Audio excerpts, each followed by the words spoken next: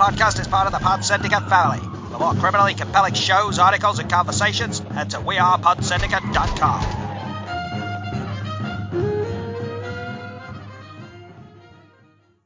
Welcome to this week's Film Masters. Good afternoon, good morning, good evening, and welcome people to episode 394 of Film Bastards. I am one of your co-hosts, Mark Foster, and as ever, I am joined by... Becky Foster, hello everyone. And... Somebody buy me one of these new colourful Macs. And what do we have for you this week? Well, we have reviews, is what we have. We have two. We were going to do some reviews. Some of us watched some films and some of us didn't. And we forgot to kind of make a note of who was watching what. So we have a review of that we've all watched The Father. Yes. Which I think could be quite fun. This review. We have a review of Love and Monsters, which I also think could be quite fun. Yep. And then we'll have some what we've been watching, some trailers. I didn't get a chance to get to the United States versus Billie Holiday, and I wanted to, but I just didn't get a chance to, unfortunately, because my shop reopened and I had to be there a lot to comfort it. Bloody work, eh? Comfort it. Get in the way. And with questions and the other random bits that we will always get to. I'm going to choose this moment right now to say that we are a Pod Syndicate podcast.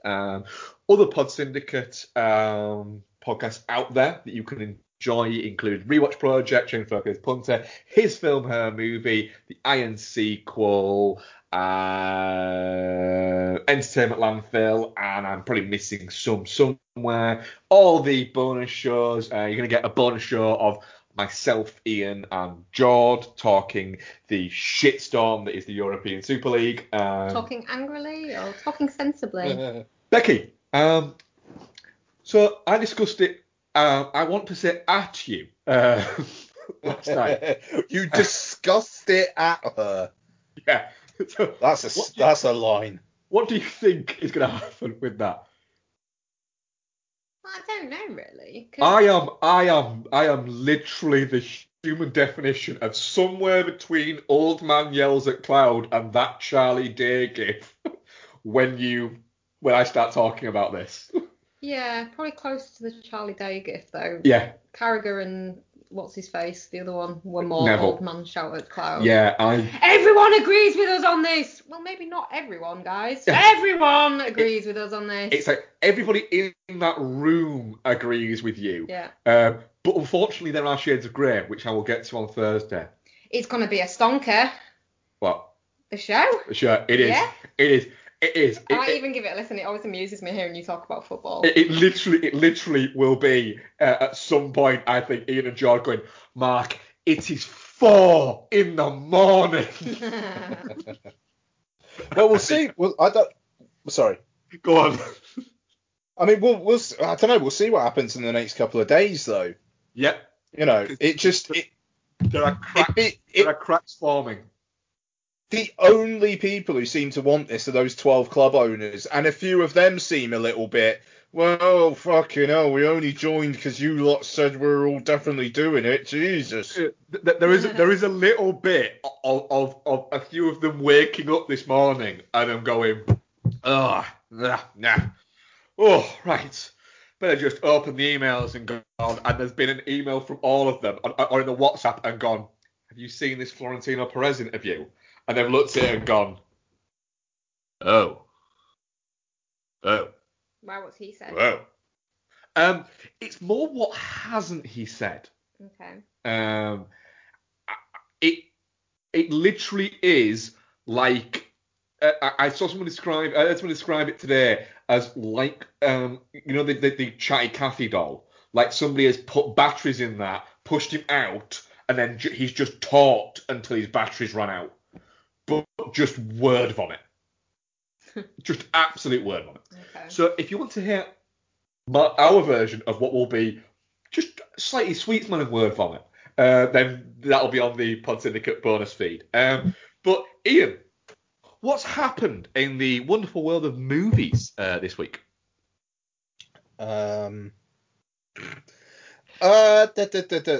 Scott Rudin's announced that he's fucking off out of the movie game, at least for now. So he's another producer who is being cancelled. Looks more like because he's a really, really bad boss as opposed to anything sexual. Like very aggro. So there's that. Cannes has announced a few projects. Features will be playing. Annette, which also had a trailer that we'll talk about in a bit, will be opening it. The French Dispatch, Wes Anderson's film, and Paul Verhoeven's Benedetta are also going to be playing Cannes. So that's interesting. Also, Denzel Washington has a new directorial film which will be released at the end of the year, A Journal for Jordan, starring Michael B. Jordan. Drama follows First Sergeant Charles Monroe King, played by Jordan, who, before he is killed in action in Baghdad, authors a journal for his son intended to tell him how to live a decent life despite growing up without a father. So I think we could probably say Oscar-nominated director Denzel Washington next year. Yeah. By the sounds of it, quite frankly. Is that his third? Will that be his third, third film? Yeah, so what would that be then? Fences. Finding Forrester, was it? Finding. No, wasn't that Gus Van Sant? It might have been, yeah. There was another one, wasn't there? He did another one before. Director. Fences. Antoine Fisher, that's the one I'm thinking of. That's him. And The Great Debaters. Yeah, so I mean, he's had a few goes at bat, but one episode of Grey's Anatomy. Really? Yeah. That's odd.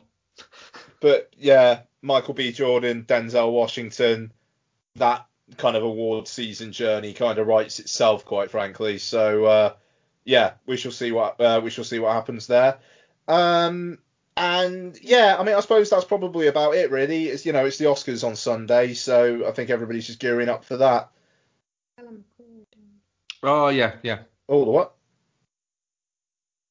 Is it Helen McCrory? Yeah. Obviously passed away. Oh shit. Yeah. Sorry, Bex, go on. No, I was just saying it's just really fucking sad. It's what an age, and it's just awful. Was it known that she was? I think it was known but not publicised. Yeah. Like she got people to keep it to themselves. Like people knew, but not publicly. It was one of those. They didn't announce it or anything like that, but they weren't. It wasn't something that was being hidden. But I think because both her and Damian Lewis are very much liked people within the industry and within the media, I think it was very much said with the media, could you please not? We've got kids. Yeah. And I think that the media kind of went, well, yeah, fair enough. All right, yeah, we will on this one. I was trying to think. I think there was a little. I think there was a little bit of, look, we'd like to keep this secret. We'd like to keep this private. We don't want to sue, but we might. There's a little bit of that. Yeah, I was trying to work out, because when you recognise someone for a number of different things, and you're like, yeah, I recognise them from that, but it's not that I'm thinking of, and I recognise them from that, it's not that I'm thinking of. What is like the iconic image that comes into my head when I think of Helen McCrory is not Narcissa Malfoy, it's not any of the other sort of roles that she's done that people are like, oh, she was this and this and this. And I worked it out. I pored over her IMDb the other day to try and work it out, and she's in an episode of Doctor Who called Vampires in Venice, I think it is, and she's fucking magnificent as like the queen vampire thing, and it's just an absolutely fantastic performance, and that's what I recognise her from. Is the image that comes into my head when I see her face is in the costume from that. Well, I interviewed her about a decade ago, one of the few people that I've interviewed, and one of the first kind of like person of any note that I interviewed, and it was to do with a film called Flying Blind, that got hardly even a release. Yeah. And it's actually quite a good film. And I literally told her within like the first, what is it, that this was like the first interview I'd done. And that I was quite nervous and didn't really know what to say. And she was absolutely lovely. Like really like, oh, well, I'm going to be real. She was just taking the piss. Just going, oh, well, I really don't like interviews. So whatever questions you got, I'm probably not going to answer anyway. But like in a very jokey and very lovely manner. But yeah, so yeah. Any other news? Vin Diesel's going to be in a Rock'em Sock'em Robots movie. That statement he put out. Yep. About how he's really excited to combine Rock'em Sock'em Robots with the world building that he and his partners at Universal have been doing. Yeah.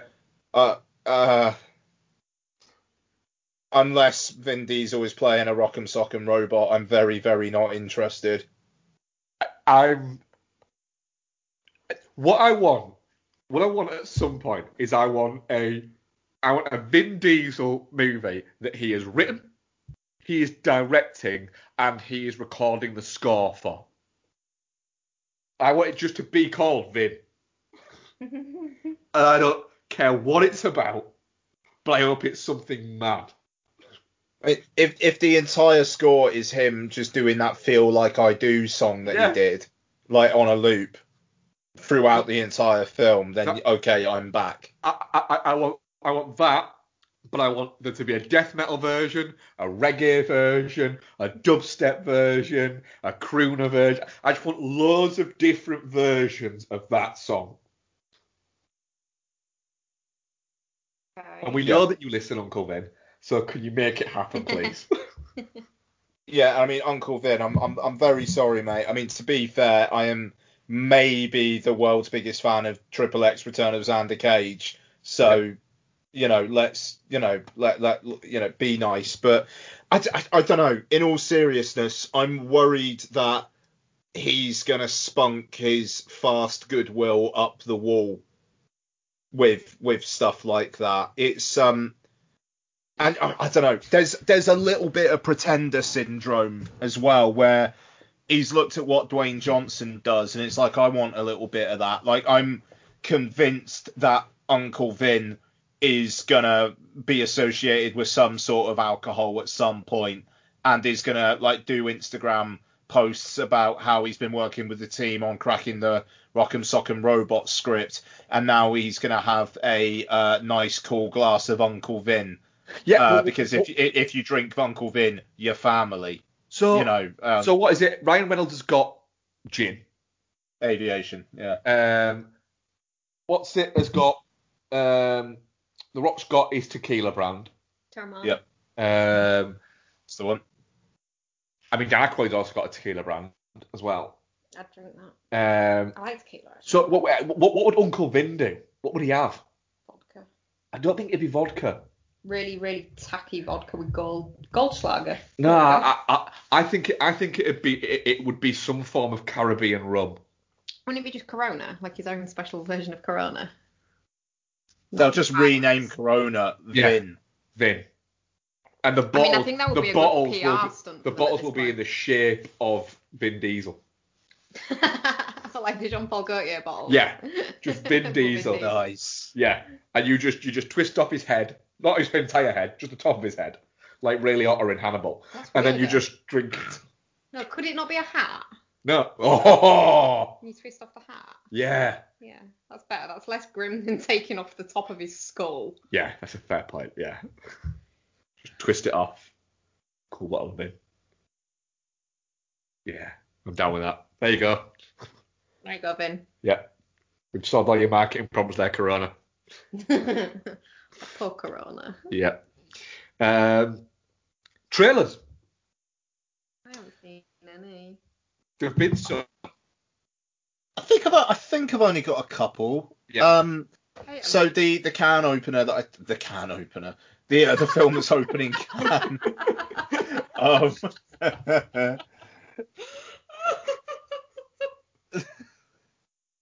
That's pretty good. Bex, why you got the giggles? Can you get me a drink? That's funny.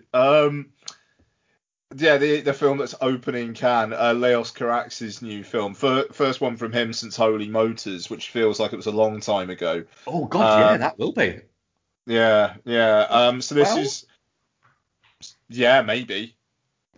I think it's his first one anyway. So this is Annette, which is a musical starring Adam Driver and Marion Cotillard with the songs done by Sparks. Yeah, looks good. What can I say? I'm looking forward to it. Little bit. I mean, I think maybe this is a bit of a trend of cinema at the moment, but I'm a little bit worried about the memification of a lot of, or like the kind of like the general taking images from these things and almost the marketing being around them. But I'm already seeing an awful lot of Adam Driver first, which I suppose is fair enough. But yeah, I don't know, just kind of like the reducing films to memes. Yeah, 2-3 second. Yeah. I don't know. It's interesting with the football stuff. Was it Perez who said something about like, oh, maybe football matches need to be shorter because kids have got lesser attention span. Kids coming through have got less attention span because they play football games and they get bored of matches, so maybe they need to be shorter. It's not that, it's bloody TikTok. TikTok ruined them. It's just my 2 cents worth. Fair play. Stupid children. And their tickety talk. all right.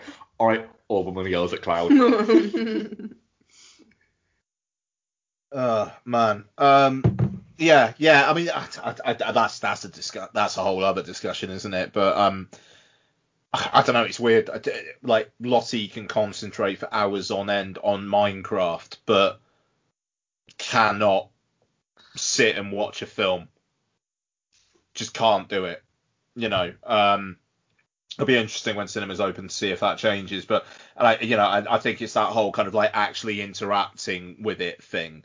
But yeah, I don't know. It's fascinating. But I also with the football thing, I would just say, yeah, you've also got generations of kids who haven't been able to watch a lot of football because if they don't have Sky or they don't have BT Sport, what do they have?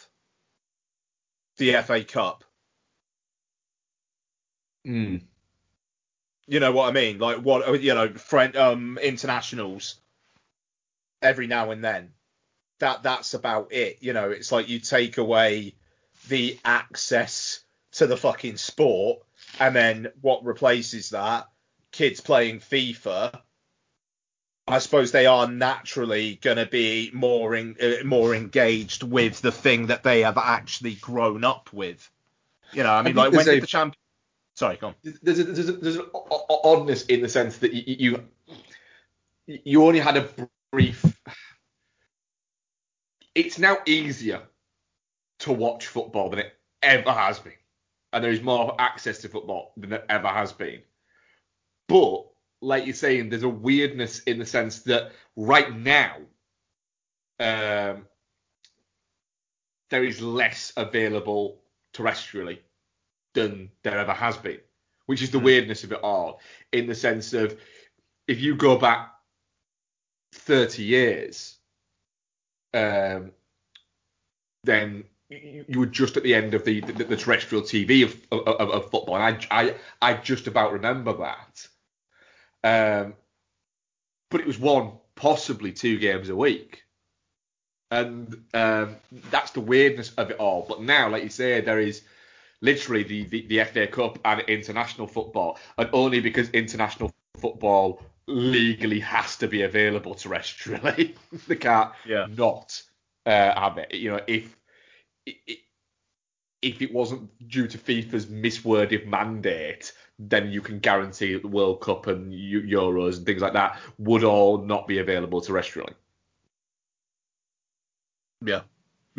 It's anyway, we'll move on because we're gonna talk about this later in the week. But yeah, God, when did the Champions League finish on terrestrial TV? That feels like it was probably a decade ago at this point. Yeah, it was getting on for 10 years. Yeah, because it was Sky for a bit, wasn't it? And then BT Sport got the rights. It was Sky and ITV. Okay. And then it changed to being to essentially at that point it had to be available on terrestrial TV. And then you're talking about the collapse of Santana kind of switched it because it became when they collapsed that it became available and BBC just couldn't afford to gobble it up, so UEFA just let somebody else gobble it up and just kind of binned that rule. Yeah. Oh man. Anyway, right. I think I've only got one other. So, Mark, if you want to go, if you've got any. I've got one other. A film called The Dry, an Australian film starring Eric Bana. It looks like it could be quite interesting.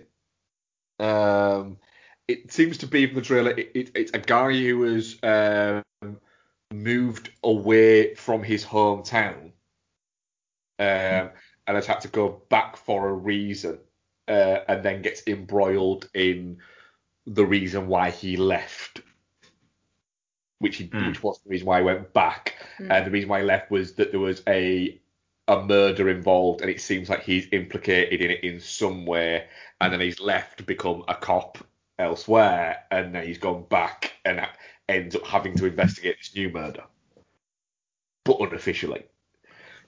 It looks like it could be quite interesting, but also never before has a title been more apt.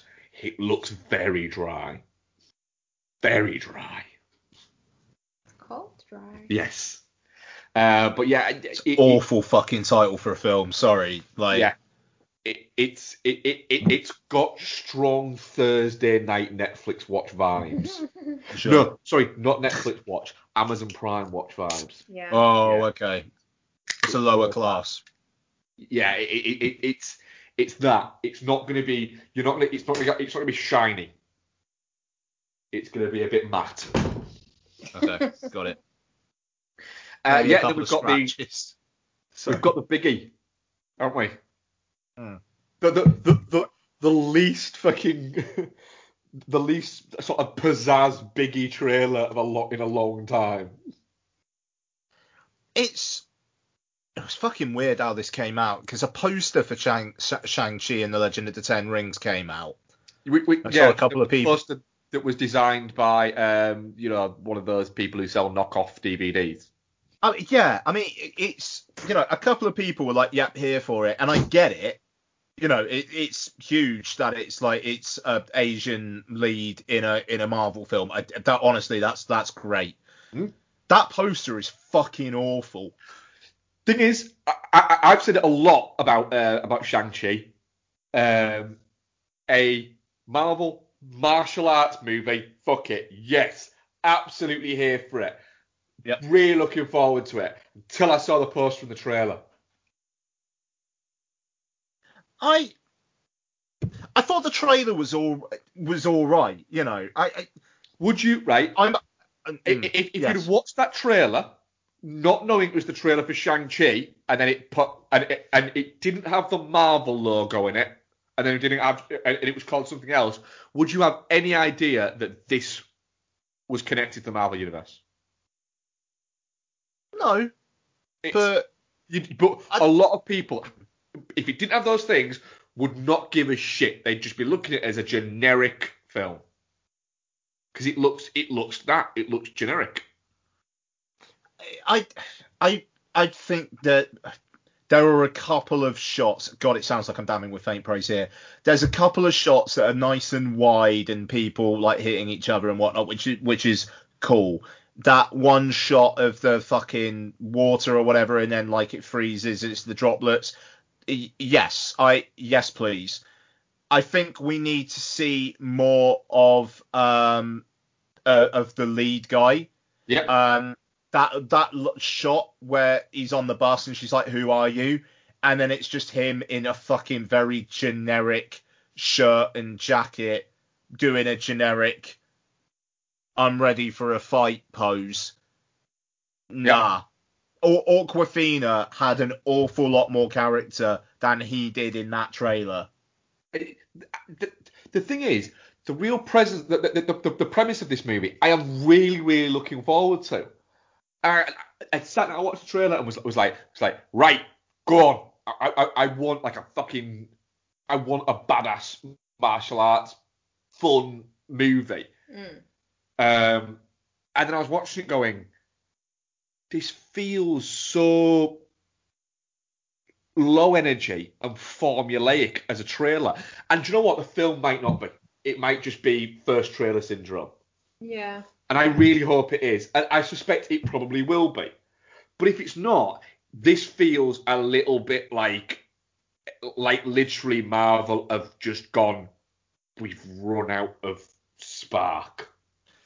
I mean, it'll be interesting. The word on Eternals is Chloe Zhao shot a lot of stuff on location, was doing some like magic hour shit.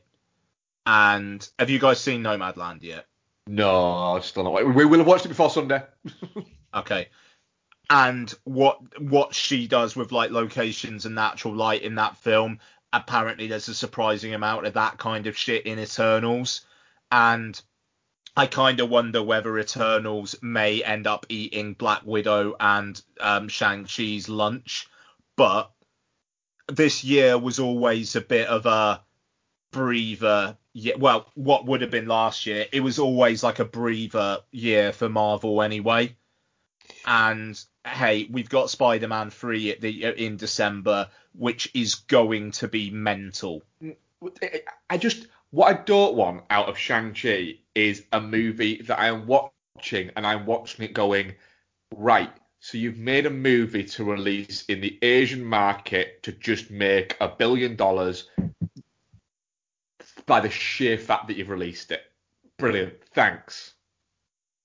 You know, just be. I'm really hoping that this is just a bad trailer. I think the trailer is dull as fuck because I want this Marvel movie. It's one of the only Marvel movies for a while that I've been really genuinely excited about. Yeah, the next couple of years I think are going to be really fucking interesting for Marvel. Like, were you saying a couple of weeks back, Mark, that it kind of feels like, you know, with Endgame being 2 years ago now, and with there being such a break, that it's almost like the spell's maybe worn off a little bit. Yeah.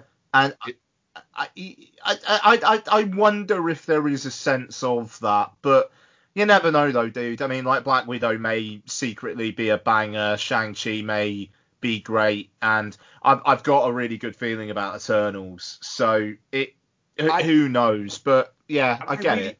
I genuinely hope they are, because no matter what you say or anything like that about the fact that it's the Disney fucking churn machine or anything like that, I do think the Marvel films have largely been a force for good.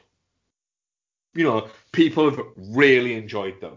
It's kickstarted careers for people. It's rejuvenated careers for people. It gave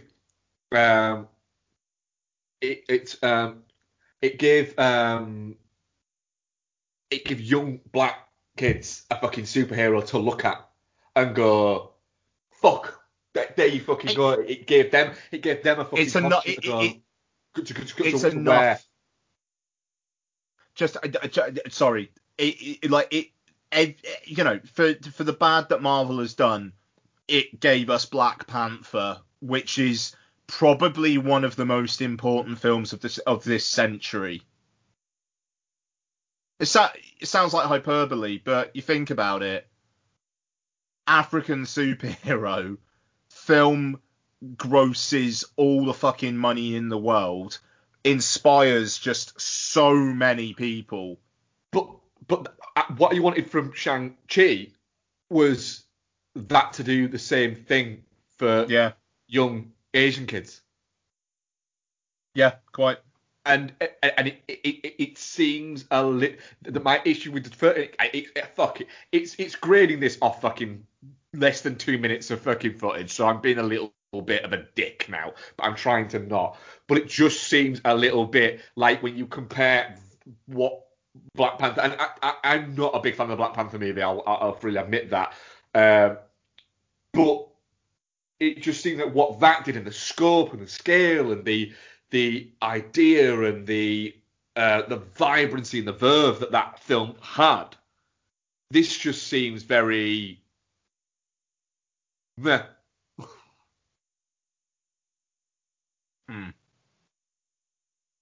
Like you say, though, it could just be first trailer syndrome. Yeah, there's plenty of films that have had great first trailers and been an absolute fucking monkey shit. Yeah. But yeah, that's that. Anyone any more on trailers? I haven't even No, seen I've the just ones you've fucking mentioned. brought the fucking energy right down. As you all want to do. Let's bring it back up. I mean, you should probably start with the other film then if you want to do that. No. Okay, let's talk dementia. Let's do that. Let's bring it back up. Let's bring the good times back. Woo! Also, sorry, at this point, just to say, I've stopped using other music and clips and whatnot in the show. If anybody has any feedback on that, I am very, very up for hearing it. But it takes fucking ages, and if we ever wanted to put this show on YouTube, we'd be fucking copyright striked so fast it would make our heads spin. Mm-hmm. So just to say, going forward, no music or trailer clips in the show. If anyone is unhappy, sorry. Just you singing then. I mean, I'll do a clip from the father. Hello there. Hello. I'm Anthony, and I can't remember who I am, and who are you? And is that your Welsh, Ian? Hello. Where do you live? I live in Wales. I thought that's quite a good Hopkins. Thank you. Yeah. I used to be a tap dancer, don't you know? Yes. That was really good, That's actually. a fucking really good Hopkins. That one was really, really good. Do that again. Do the tap dancer bit again. Dance monkey. I used to be a tap dancer. Yes.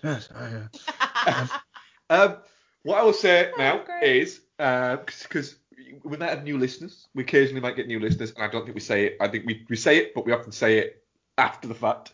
We are all spoilers all the time. So we are aware that The Father is a very new movie. But we are all spoilers all the time. Spoiler alert. He doesn't. He turns out he's not a tap dancer. No, he's not. Nah, he's not. He's a lying piece of fucking shit. Spoiler alert. Turns out they're actually all just fucking with him and moving stuff around. That's what you really hoped for. Let's get into that. We'll get that later. We'll get into that later.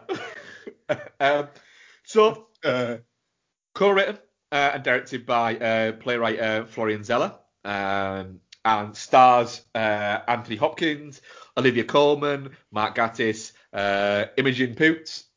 Always nice to see Poots.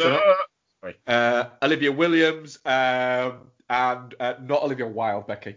No, not Olivia Cockburn. And Rufus Sewell. I like seeing Rufus Sewell. What is it the story of? Let me do my thing that I'm doing from now on, which is stealing it from I Am of the DBs. It's not very imaginative. I don't give a shit. A man refuses all assistance from his daughter as he ages. He tries to make sense of his changing circumstances. He begins to doubt his loved ones, his own mind, and even the fabric of reality. I like the fact that IMDb manages to concise films down into things often that have nothing to do with the film. Excuse me. Ian. The Father. Remember, we're all spoilers all the time. When Olivia Colman turned into Olivia Williams, right? Did you do the whole Leonardo DiCaprio pointing meme? I was doing that quite a lot during this film, I won't lie. Mark did a full Scooby-Doo. Oh? Yeah, I kind of did, didn't I? A little bit, yeah. Yeah. So, yeah, Ian, The Father. Yeah. Go. I thought it was pretty incredible, in all honesty. It really knocked me for six. And you know, people have been saying on these like Oscar podcasts to listen to and whatnot, people are almost like, The Father, does that film actually exist? And on the sounds of it, like Anthony Hopkins, Olivia Colman drama about dementia, they're saying like it sounds like an Oscar film, but it's actually a lot more interesting than that. And I think it was. I found it incredibly jarring and discombobulating, but obviously that's what it was supposed to do.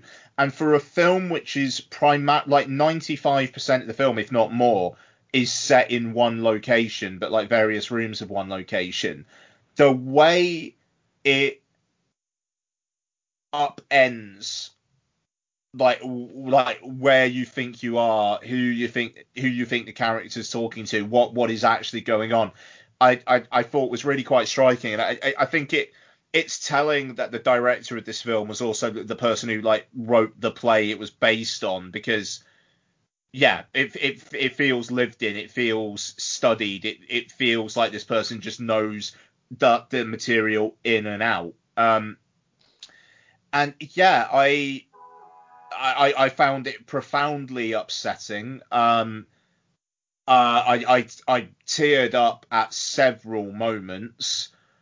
And even the more showy moments, I mean, like particularly like the end of the film, when I think about, well, what perspective is this actually taking?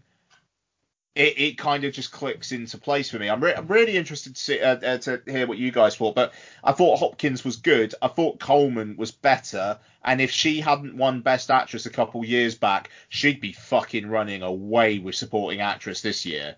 She's better in this. Running away. Sorry? She's better in this than she is in what she won for. The favourite. Yeah. Yeah, I think totally fair to say. Like the fucking heartbreak that is going on with that character. And Olivia Colman does so much with just her face, and not like over-egging it. Just the fucking sadness that woman can Portray, bring. It is something. I mean it's. I thought it was cracking. I think it was really fucking good film. Just quickly on Olivia Colman, for somebody who essentially made her got her place, I would say, in comedy. The shift that she's made into more, and I like the fact that she still does comedy, but the fact that when she started doing dramatic roles, it was like it was a completely new actress. It was staggering, and she's one of those where she's never not been fantastic in anything she's been in. Yeah, Olivia Colman is always brilliant in everything she does, be it comedy or drama. Becky, the subject of dementia often is a fear of yours, isn't it? A little bit. What are you fucking saying? So this movie was already going to hit you. Did it hit you in the right place, or was it a complete fucking? Did it punch you in the ear rather than the face? Do you know what? I very much went into it thinking, even if this is good, it's gonna be a thanks, I hate it. But I think it's handled so well that you can't really hate it, because you have empathy for the characters. Like there's none of them are dickheads. Who's a dickhead?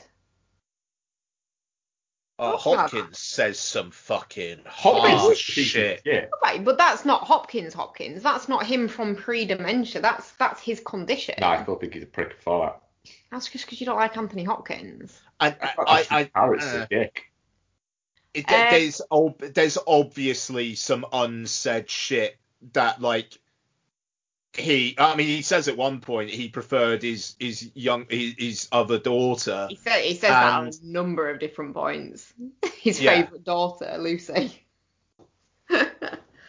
I both like and hate that it plays out for the majority of the film's runtime as essentially a horror movie. It's got that same tension and edge of your seat and shit, what's going to happen next vibe of a horror movie. And dementia is one of those things that it absolutely fucking terrifies me. Like, imagine living your entire life and then just not being you anymore, just completely losing yourself. It must be so scary, and it must be awful for the people around you. It did kind of push my buttons a little bit, but I think the acting in it's great. I think it's one of those films that you have to kind of just watch and hope that the threads come together by the end for you. You can't try and understand it as it's going on, otherwise you'll just drive yourself mad. Excuse me. And it's and it does kind of all come together, that it's essentially just all these messed up shit running through his head, and he's actually in the home, and it's just really fucking sad. It also commits one of the most horrifying phrases in history to celluloid in Little Daddy. If I never hear Little Daddy uttered again, pathetic that. It will be too soon. I wanted to burst my eardrums when they said it made no sense either. The chicken bothered you, didn't it? The chicken Little bothered Daddy me a bothered lot. me. The chicken bothered you. I literally said to Beck, if they mention got a chicken or something like that one more time. See, that didn't bother me because the whole point of the movie and having that touchstone there of the chicken was that he was loopy. Mention a meal though. Don't just mention I got you a chicken. I'm making you a chicken. Mention a fucking meal. It's just chicken, isn't it? No, but what? Just a chicken. No, they don't say roast chicken. Yeah, but they just say chicken. Right, if we were having like a roast chicken dinner and you were like, oh, we're having for dinner, I'd be like, oh, chicken. Chicken what? Well, then if you asked the question, I would expand upon that. It bothered me. It really did. I think the default for we're having chicken is a roast chicken. Yeah, I would say so. I think it's just been fucking difficult. No, but it's the way it was done. The chicken thing bothered me. It's not the biggest thing that bothered me. I feel like this is your version of when I had problems with The Last Jedi when people were being put on hold.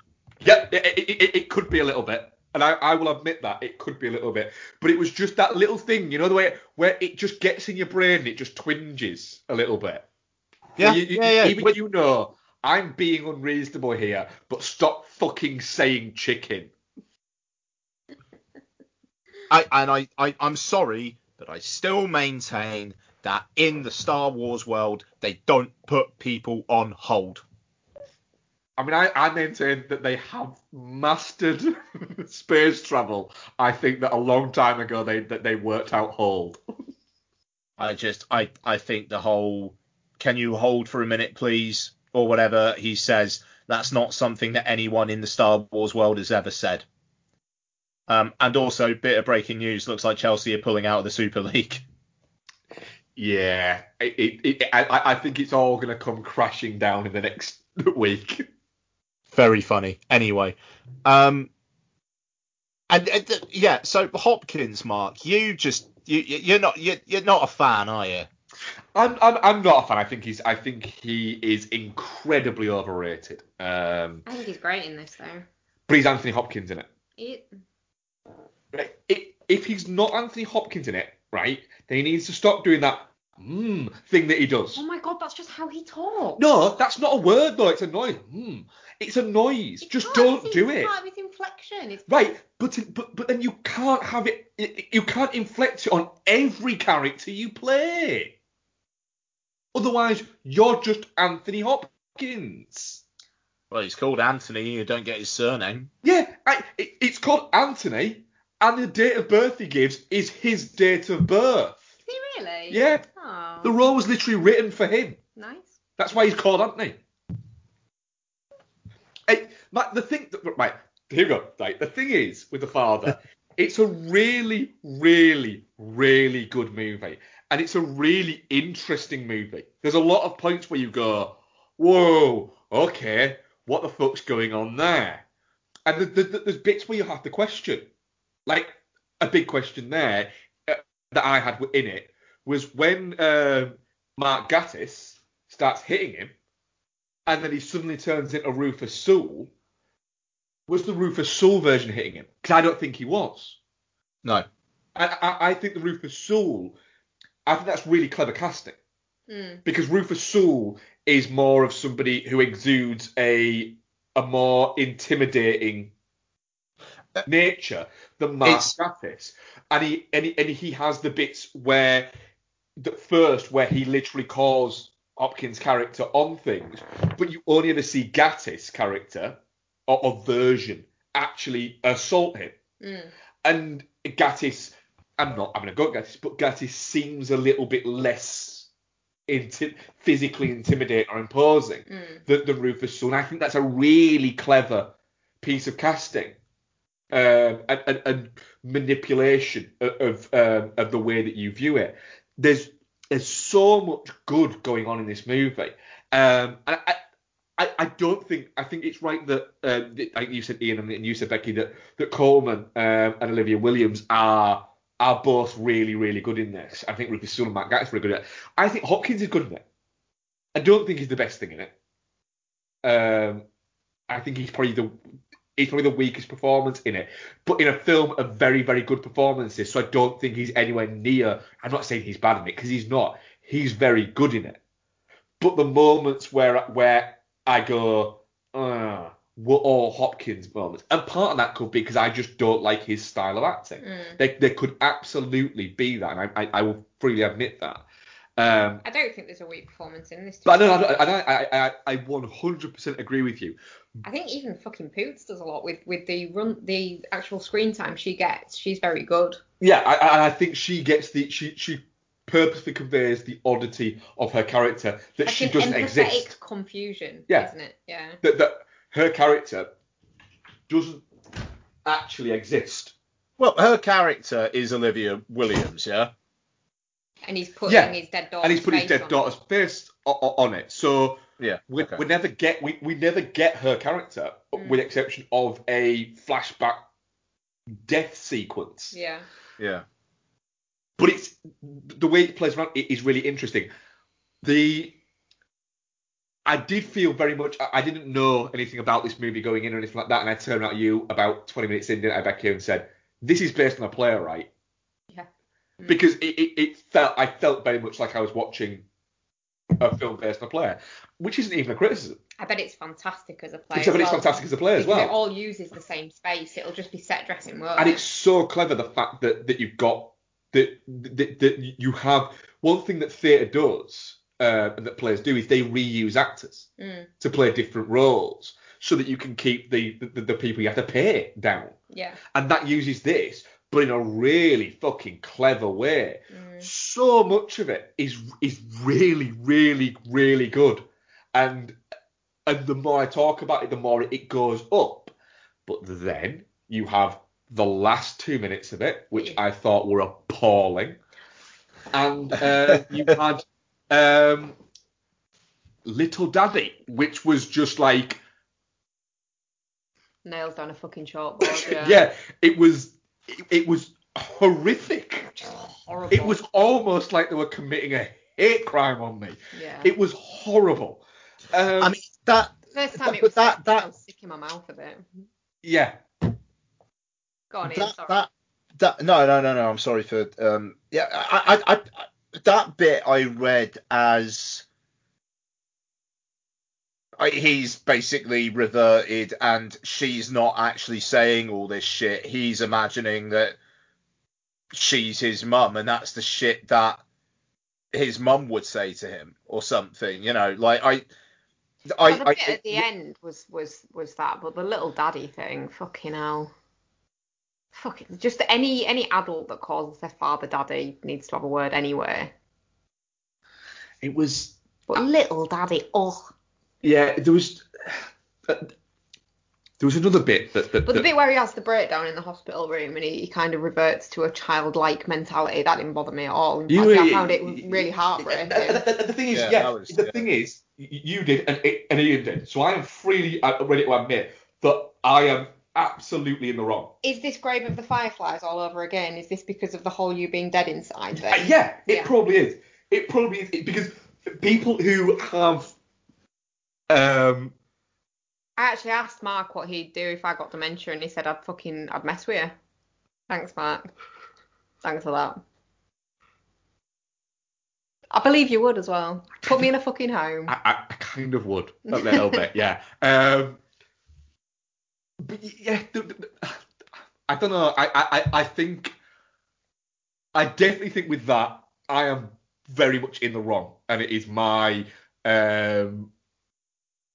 weird wired brain that causes me to go, right, that didn't land for me. But I think even you two have to admit that long shot going out after what was said and focusing in on the leaves on the trees was a bit like, it was a bit on the nose. Please fuck off. Yeah. But then again, in saying that, I think there was a lot of hard cuts that you could have made and made this movie devastating at the end. I almost, yeah. I mean, you could have had just a cut to black with like her cradling him, and it would have been more shocking. But by then, I think maybe just leaving it on 30 seconds of you just kind of like contemplating it and it just kind of releasing the air out of the balloon a little bit. I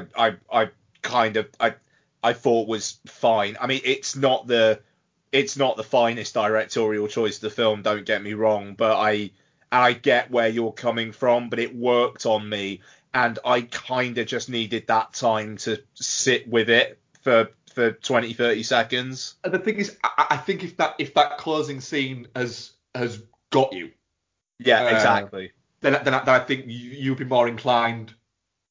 That would be more, like you said, that makes perfect sense, and there is that. I actually think in terms of directorially, I think it's for a first-time film director, it's really quite impressive, and it was quite heartening the fact that he wrote the play, but he brought in somebody else to co-write the screenplay with him because he wanted somebody who got the way that film works and what is it? So he chose somebody purposefully in Chris Mahanton who has adapted plays before, but also as well somebody who English was their first language, so that would make sense. So that the direct translations could be moved around a little bit. So it shows that Florenzella is very much it's his play and it's his film, but it showed the fact that he doesn't have the an ego of ownership, yeah, and that he wanted to make the best version of this, so and to do that, brought in the appropriate help, that he's brought in help. Yeah, because we did wonder, didn't we, whether Little Daddy's just a bad translation. Yeah. I mean, I messaged Ian earlier today and said that during the review of this movie, it's either going to go up a star for me or down a star. And it's gone up a star. That's good. Because it is a... What did you give it before? It's 3.5. So it's gone up half a star for. Because it's so much more interesting than Olivia Colman and Anthony Hopkins' Dementia movie. It is. It really is. Yeah. I'm really excited to see the next Hugh one. Jackman, Laura Dern bipolar movie. Yeah, that's so. The Son. Yeah. Yeah. Yeah. Yeah. It's a great title for your follow-up to The Father. It's perfect. Sorry. Well, the last one's got to be called The Holy Ghost, then.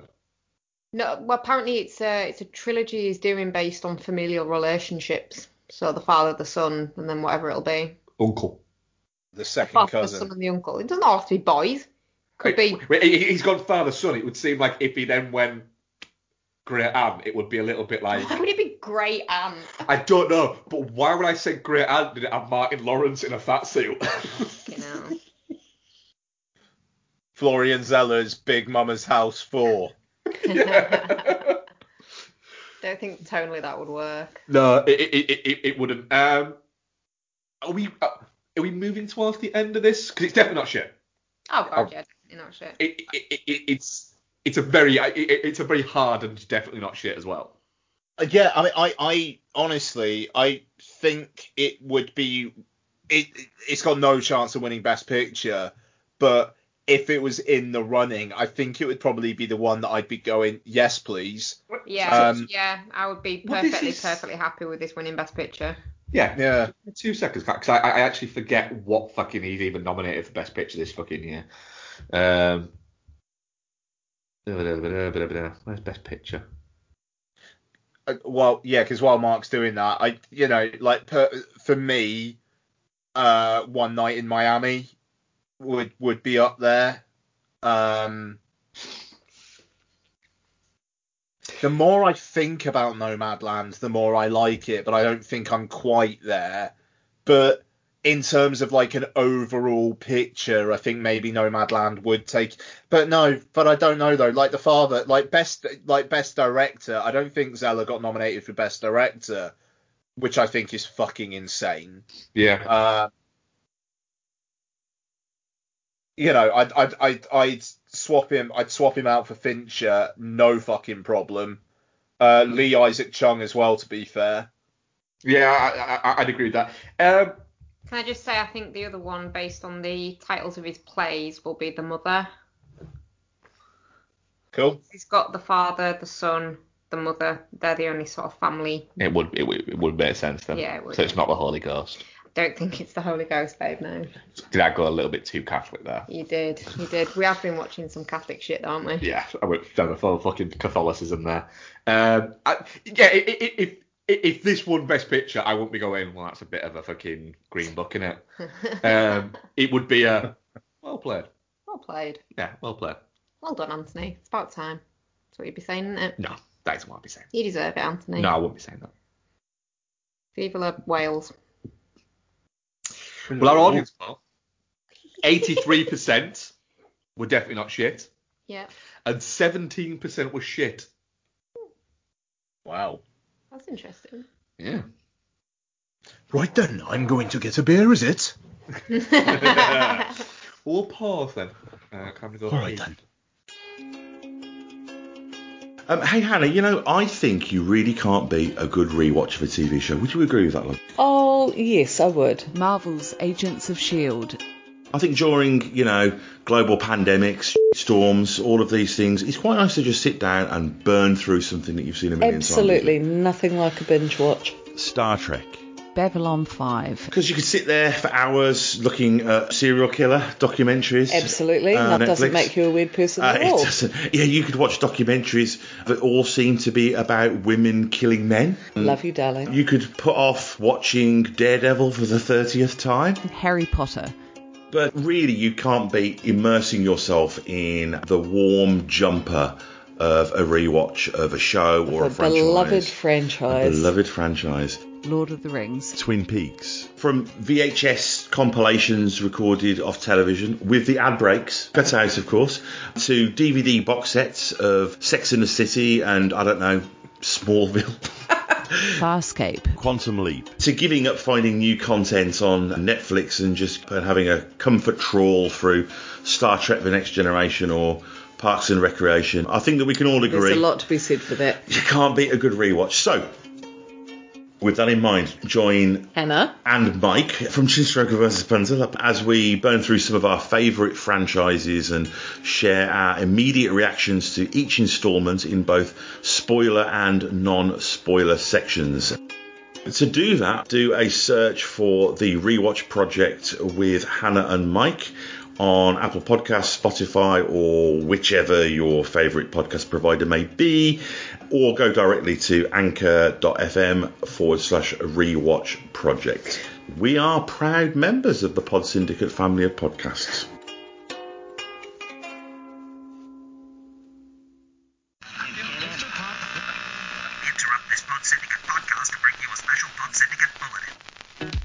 podcast you're listening to. Pretty good, isn't it? Only problem is, it's about halfway through. Pretty soon, it'll be over. And then what are you going to do? Well, if you're a fan of this show, why not head over to wearepodsyndicate.com and subscribe to our brand new feed, Pod Syndicate, The Bonus Shows. Every week, your hosts from Beyond the Neon, Chinstroker vs. Punter, Entertainment Landfill, Film Bastards, His Film, Her Movie and What's on Tap will be dropping bonus shows right onto that feed. These shows might be collaborations and crossovers, or they might be archive episodes, interviews, one-offs, and other treats from across the Pod Syndicate network. So, prepare yourself for the inevitable disappointment of this Pod Syndicate show ending by heading to wearepodsyndicate.com and clicking on The Bonus Shows. We now return you to your regularly scheduled Pod Syndicate podcast.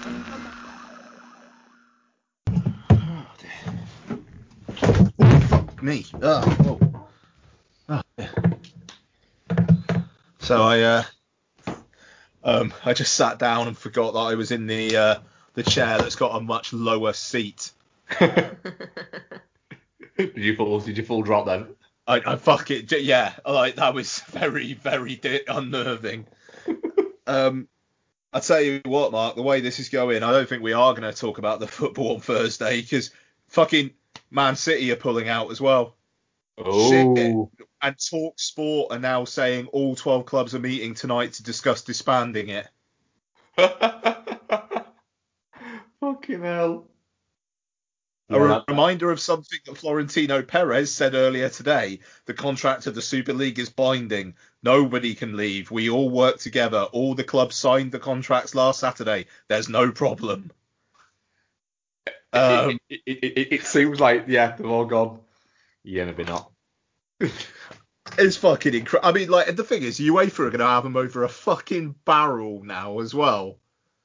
Like, they're not going to be able to pull anything like this for years.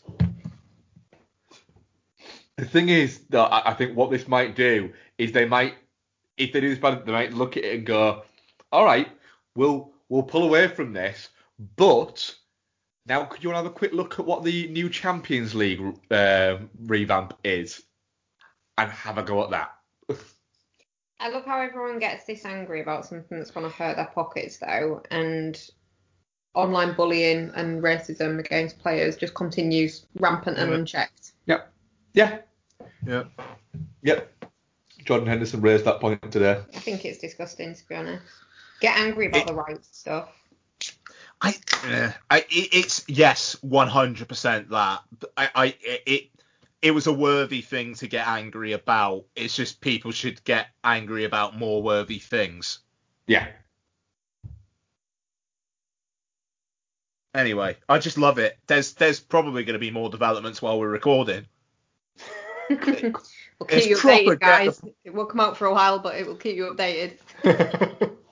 Yeah, well, yeah. Well, I don't know. I'm sorry. Like, it must it must be boring for people who are listening, but the fact that Joel Glazer was like the one person who actually came out and fucking said something of any other, like the chairman. I'm not backing Joel Glazer up or anything. He's fucking retarded. But did anybody else actually come out in support of this from the clubs? No. The official statement was Joe Glazer, and then the only other sort of like proper presence to come out has been Florentino Perez. Oh man, fucking hilarious. Anyway, right, what are we on to? What are you watching, Ian? Ah, we're doing that, are we? I wasn't expecting that. Ah, very good. All right. Okay, so I've done some Oscar catch up, but I'll talk around that with a couple of things. Watched Tower Heist, a cancelled director's Tower Heist, which has not aged very well. It's 10 years old, and I think there are multiple lines that would not be looked upon with great fondness at this point. And it's it's weird for such a varied, interesting cast to make something that's so fucking nondescript is quite an achievement. You know, like Ben Stiller is just milk toast in this. Like, he's just nothing. Eddie Murphy, funny, not in it as much as you think he's going to be for being second build. Alan Alda, I think, is a good bad guy, but is kind of one note. However, Téa Leoni is hotter than the sun in moments in this, and my word, but in terms of pure vibe more than anything else, Téa Leoni getting drunk and taking the piss out of me is a kink I never knew I had.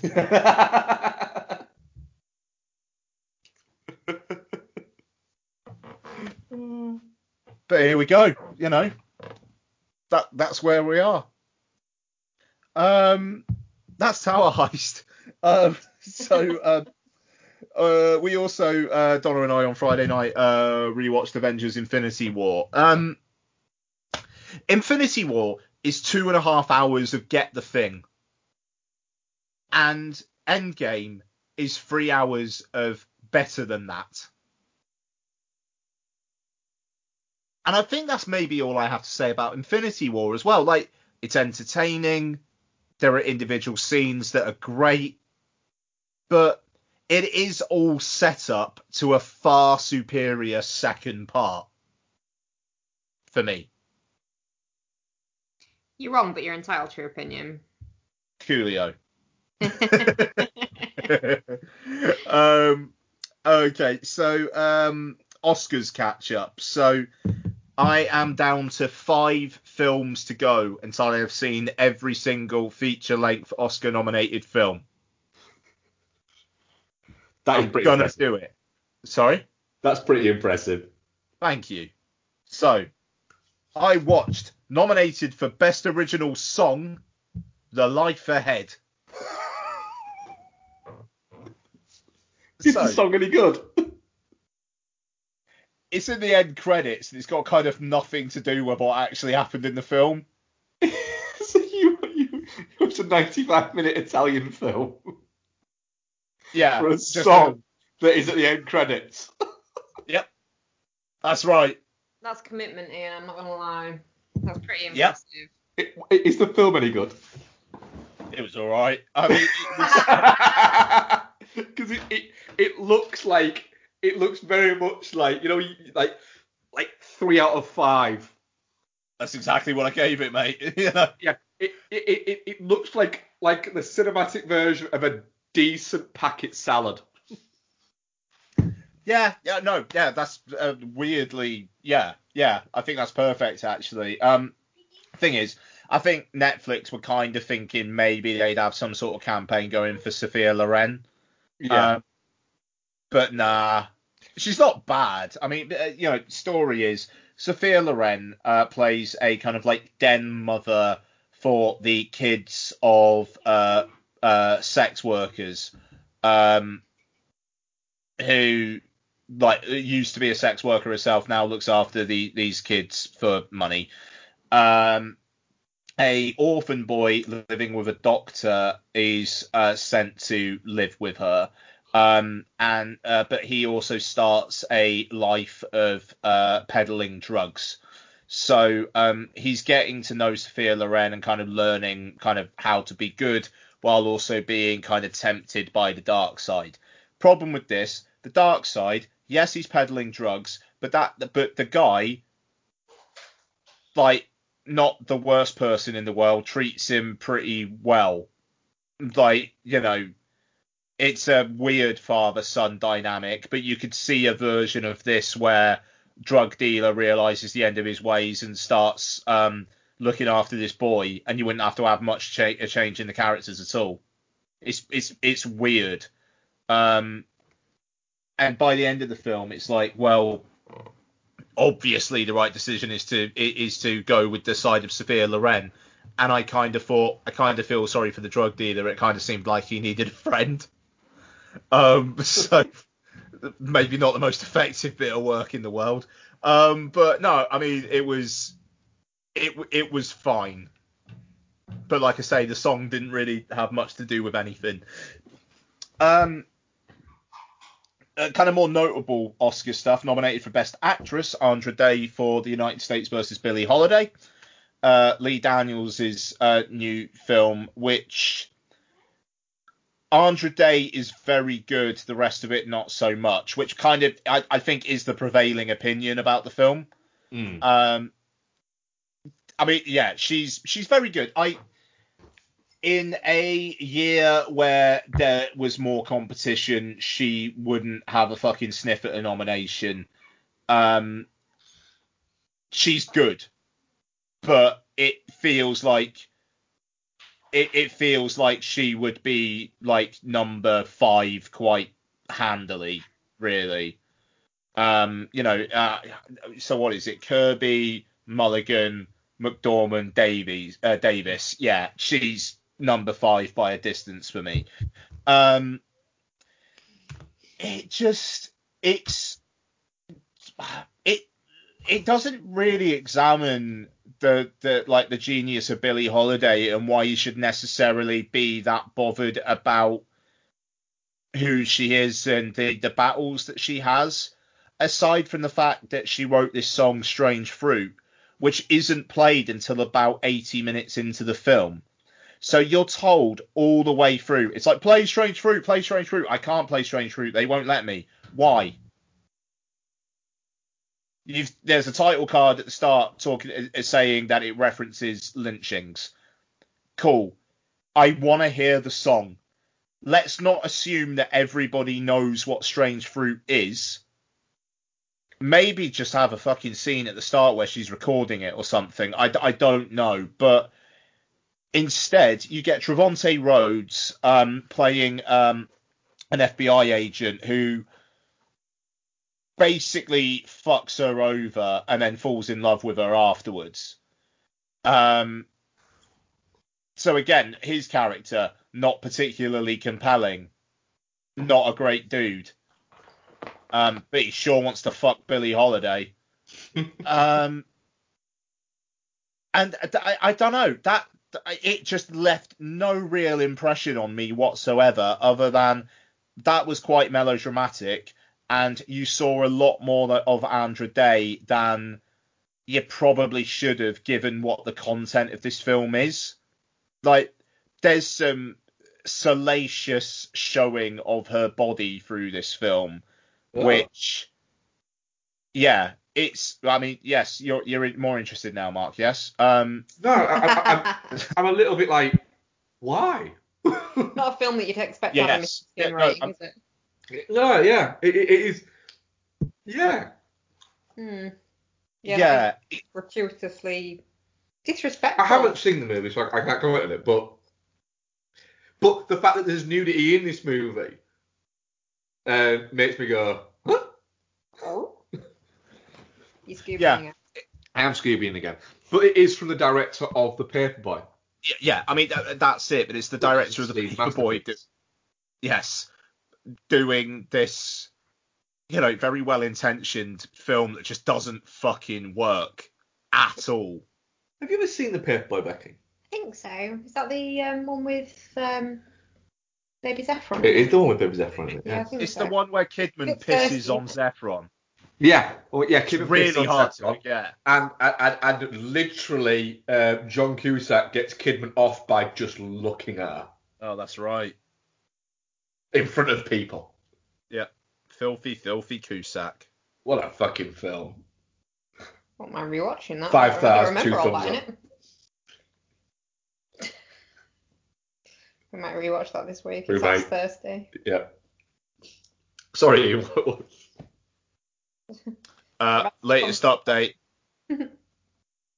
Barcelona have now said they didn't even commit to the Super League. Their participation was subject to ratification by the club's membership, and Atletico Madrid are also pulling out. That's Barcelona with the biggest technicality they can. The optics of being the last one to pull out of this, though, are going to be bad. Yeah, that's Barcelona going, well, technically, Marilyn Manson never killed anybody. Not Marilyn Manson, Charles Manson never killed anybody. I don't think Marilyn Manson's killed anybody either. Has he? I don't know. Recent revelations. What else have you been watching here? He's not Anyway, having yes. that. Jesus.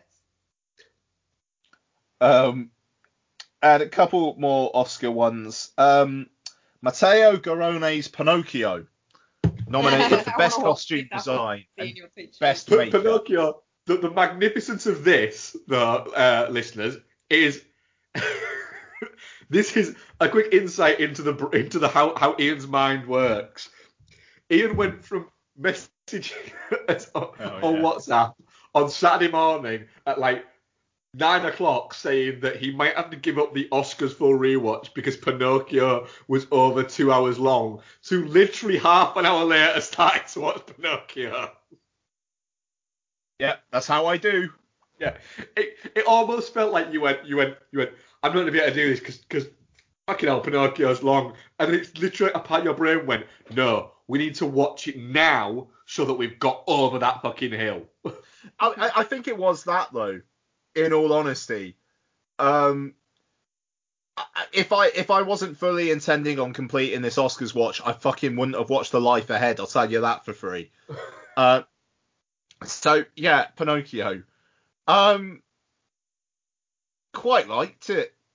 I really want to see this now from your description of it on the boy chat. It's fucking something else. I mean, it's the story of Pinocchio, but done in this Italian way with, like, oddly drab cinematography and no real sense of wonder, but an almost constant sense of threat.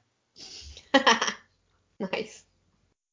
It's got, like, character design that will chill you to your bones. And it's got a monkey judge.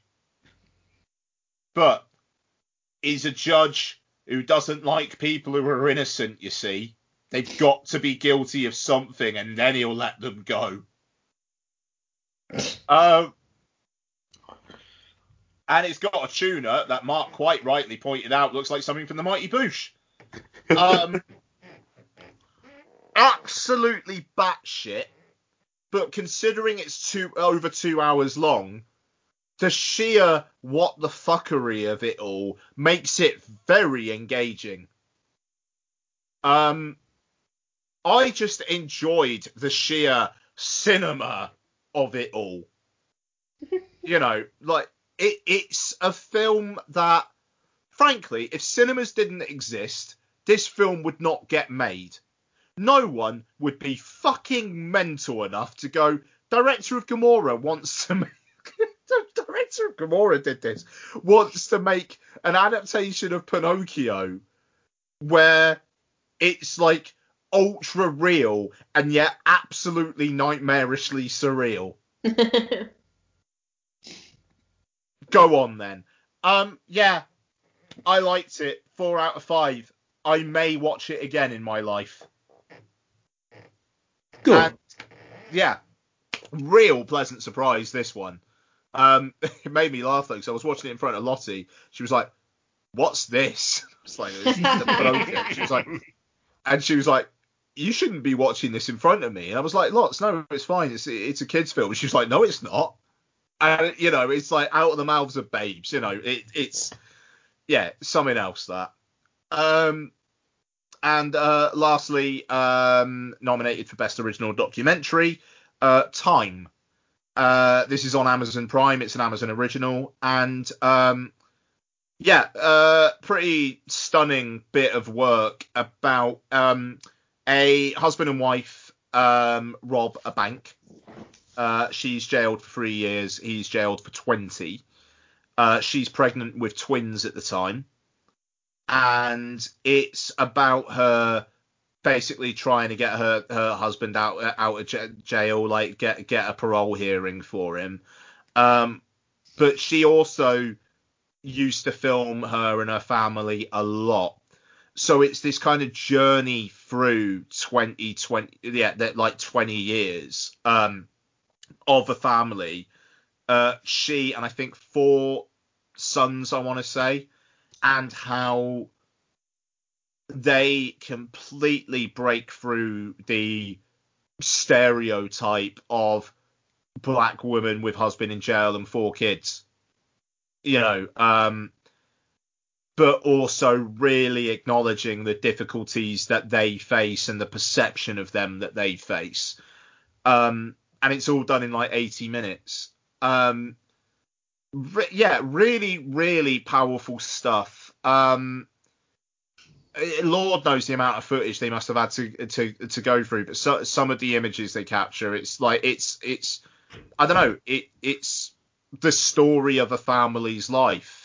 And it feels like it should be longer than an hour and 20, and yet it is an hour and 20.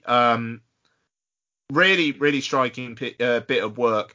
Further evidence that when My Octopus Teacher wins Best Documentary on Sunday, that is going to be an absolute travesty. I've only got one more documentary left to watch, and the idea that The Octopus Teacher is better than any of these fucking things I've seen so far is an absolute joke. Crip Camp is a really engaging, heartwarming story of what people can do, how people can change viewpoints. Collective is a damning indictment of Romanian politics, but politics writ large, but is also constructed as an All the President's Men-esque thriller. Time is this fucking just crazy in concept documentary which pulls it off in such a weirdly short runtime. And My Octopus Teacher is about a man who befriends an octopus.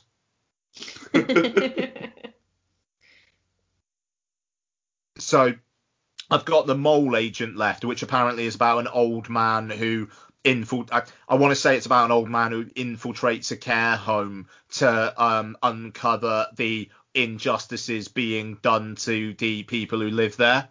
So it's not about Hans Moleman. I wish. The Hans Moleman Agent's coming next year. I mean, I'll talk about that on the next show. But I mean, seriously, Time. It's like 80 minutes. It's really, really worth a watch. But that's me done. Becky, you've watched some solo bits this week, haven't you? Because I haven't watched any solo bits. Not very much. Well, fuck you then. Just The Mummy and The Mummy Returns. Because they're fucking bangers. The Mummy is. The Mummy Returns is really good. Just because you don't like children, Mark, does not make it a bad film. That kid is really fucking annoying. I mean, yes, he is really annoying. He is the worst. But it still has Brendan Fraser in it, so... But it also has that kid in it. He does, yes. Yeah. Yeah. Quite why they thought they could just replace Rachel Weisz and carry on is fucking beyond me.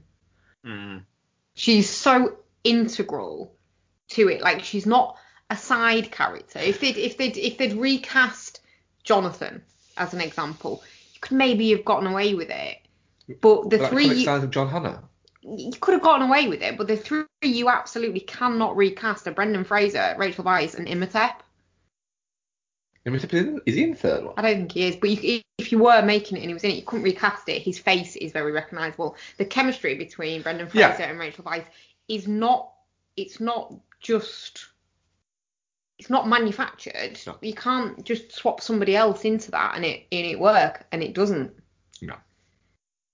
Because they're kind of adorable as like a little on-screen couple. Yeah.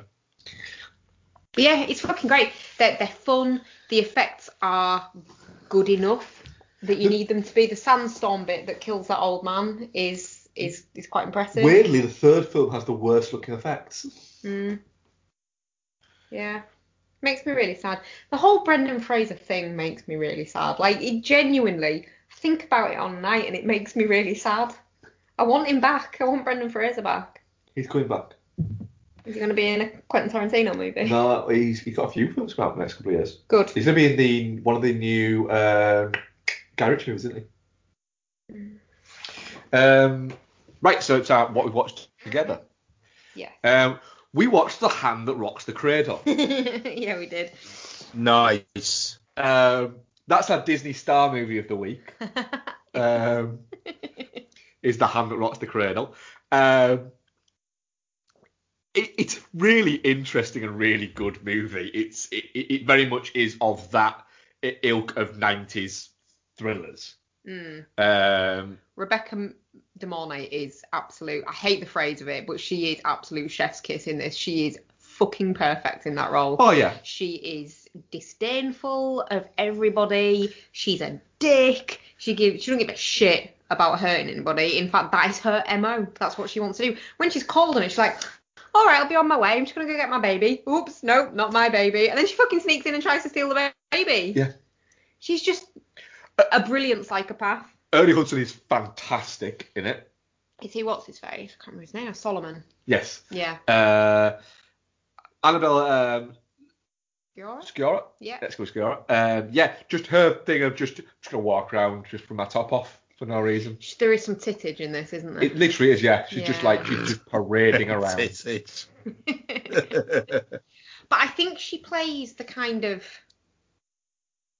unraveling woman really well as well. Like, she doesn't know what's going wrong, but she knows something's going wrong. It's really fucking pissing her off, and she's upset about it and sad, and she's just Yeah. And then once she realises, she's like, no, get the fuck out of my house. Yeah. This is after she's murdered her best friend. I mean, it's a while, stolen yeah. her baby. I mean, even she's really good in it. She's Belly in it. Julianne Moore is great in that. She as the career power driven best friend who's again kind of a bitch. There's a lot of bitches in this. Yeah. Yeah. Good movie. We also watched I Know What You Did Last Summer. Yeah, we did. Didn't we? Yeah. Sweet. I didn't know this fact, and I found it out just the other day. But you know the bit where Jennifer Love Hewitt turns round and shouts "What are you waiting for? Where are you?" Yeah. Yeah. Did you know that was guest directed by a child who won a competition? I did not know that. No. Yes. I mean, makes sense now. Yeah. That's an awful little scene. That blew my mind when I found that out. Oh, it's so memeable though, isn't it? Yep. Can you imagine that though? Why is a child winning that competition? Yeah. Right, for a horror movie. Yeah. It's alright as I Know What You Did Last Summer though. It's not as good as the movies it's trying to be. No. But it's entertaining enough. It's exactly what it needs to be. It's like a little time capsule as well. Yeah. Of the cast. Like, oh my god, where have all these people gone? They've gone. Yeah, they literally all have gone. Yeah. Freddie Prinze Jr. plays human confused face. Oh, he's great. He's not. He's great as he's confused really face. not though. No. But as human confused face, he's really good. He is, but he's a terrible actor. And then randomly, you've got all these actors in quote marks. Because they're good, because we're a podcast. Yeah, in this movie, and then Anne Hesh. Yeah. And it's like, what are you doing there, Anne? It is like they went, we need somebody to play just slightly just unhinged. I mean, Anne Hesh works in that role, but it's like you'd have thought she would have had better things to do. Maybe. Than this. Maybe. Scream's really popular, let's make our own. That is basically what this film is. Oh yeah, without question. We rewatched Twisted as part of our ongoing Judathon. We did. It's really good, it's Twisted. It is, yeah. It contains basically Andy Garcia just shouting 60% of his lines for no reason. It is a very shouty film. Yeah. It's... So, for anybody who hasn't seen it, Twisted is... Ashley Judd plays basically a super cop, doesn't she? A thirsty super cop. A super cop who manages to work her way up Vice to getting to work on homicide. And then the first case that she gets homicide, it turns out it's somebody that she slept with. And then the second... Not the killer, the killer, dead yeah. person. No, The dead person. dead person. Yeah. And then the next body that they arrive on is also somebody that she slept with. Little slutty bird, isn't she? She likes to fuck. Yeah. She likes to fuck. Likes to fuck. And then just like literally gets the fuck out of there and goes home and drinks wine and passes out. Yeah. She's basically the perfect woman. And Andy Garcia is her new partner on Homicide, isn't he? Her new shouty partner. Yeah. Yeah. But literally, like, she doesn't tell him. Like everybody knows that she slept with the first body that turns up, but the second one she doesn't tell people, does she? It's a bit awkward though, isn't it? And then someone makes a joke about it, about well, you slept with this one, and it all gets a little bit. They all laugh about it. It escalates, doesn't it? It escalates, and then when she walks out, Andy Garcia is going, "You can't let him get to you." She's like, "Oh, do you know what the funny thing is?" And he's like, "What?" He's like, I did sleep with him. And then for no reason, Andy Garcia takes her halfway down a staircase and just starts shouting. It's like he went, I'm going to take her over here so we're away from all these people so they can't hear us, and then shout so they can hear us. Yeah. It's so odd. And there's a bit where he's just carving a salmon for no reason. Oh, and then like... and pushing it in her mouth. Oh, Feeding her. Yeah, it's not good though. Weird. Like, one thing I noticed about this film that I've not noticed before is there is an awful lot of unsolicited, inappropriate touching of Ashley Judd in this film. It is. Everybody touches Everyone Ashley Judd. is just... Leland Orser's in it for 2 minutes and touches her inappropriately. It made me quite uncomfortable actually, because she's a woman that I always kind of respect for having a certain amount of agency. The only one who doesn't touch it inappropriately is Samuel L. Jackson. He's been fucking roofing her. Yeah, it's been roofing her. But not to fuck her. Well, that might be a direct out there. We don't know about. It's a really weird Ed Woodward's just resigned as Man United chairman. Sorry. Fucking hell. I promise you I am listening, and Twisted sounds really, really fun. But fuck me. There's so much stuff going on tonight. That's mad. This head's going to roll on this. And then our final one, Bex. Yeah, another Judd one. Another Judd one. But a different kind of Judd. Yeah, we moved out of the... thriller kind of vibe. Yeah. Into a... crime comedy. Crime comedy. It's... Yeah. So we watched Flypaper, the 2011 movie with Patrick Dempsey in it. Also, it's a really good cast. Patrick Dempsey, Ash Judd, Tim Blake Nelson, Jeffrey Tambor, Pruitt Taylor Vince. I love how you skip over Mackay Pfeiffer. And Octavia Spencer. Yeah. Oh. Basically, two sets of bank robbers turn up at the same time to rob a bank. They decide one of them wants the ATMs and the other one wants the vault, so they decide to just leave each other to do their own thing while the bank's locked down. Yeah. And keep the staff and is there any customers there? No. I don't think there is there? As hostages. But then there ends up being, due to incompetence and sneakiness, hijinks ensue. Things keep going missing and people keep dying, and explosives go off more explosively than they should. It's really good.